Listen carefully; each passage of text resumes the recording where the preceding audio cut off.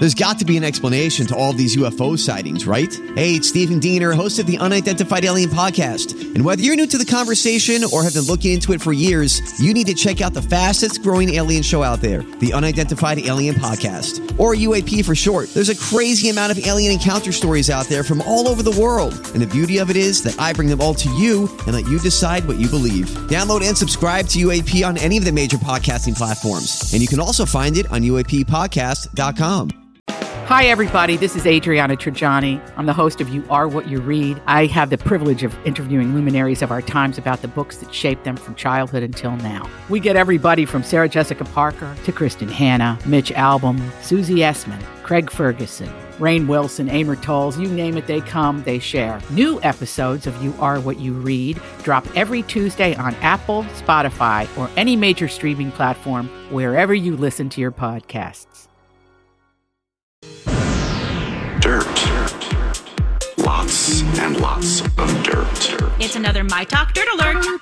The stories and headlines getting our attention from the world of entertainment and showbiz. On My Talk 107.1. Spill the tea, sweetheart. Harry Styles performed at Wembley Stadium and helped a fan come out as gay. The fan held up a sign that said, from Ono to Wembley, help me come out. Harry picked up the rainbow flag and walked back and forth across the stage with it.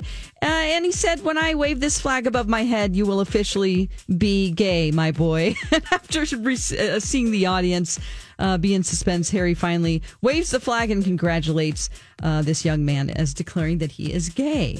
Kate Bush's 1985 song Running Up That Hill just reached number one in the UK after 37 years, and this is due to the song's placement in Netflix's Stranger Things. So previously, Cher held the record as the oldest female artist to have a number one song in the UK, and Cher tweeted, "Bravo, Kate, records are meant to be broken."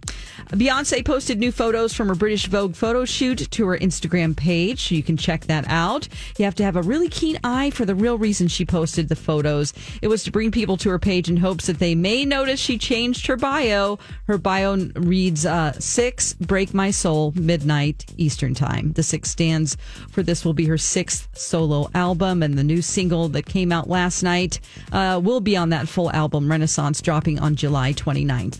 That's the latest dirt. More stories like this at mytalk1071.com or by downloading our app. Greatest update ever. Dirt Alert updates at the top of every hour. Plus, get extended Dirt Alerts at 8:20, 12:20, and 5:20. Keep me updated.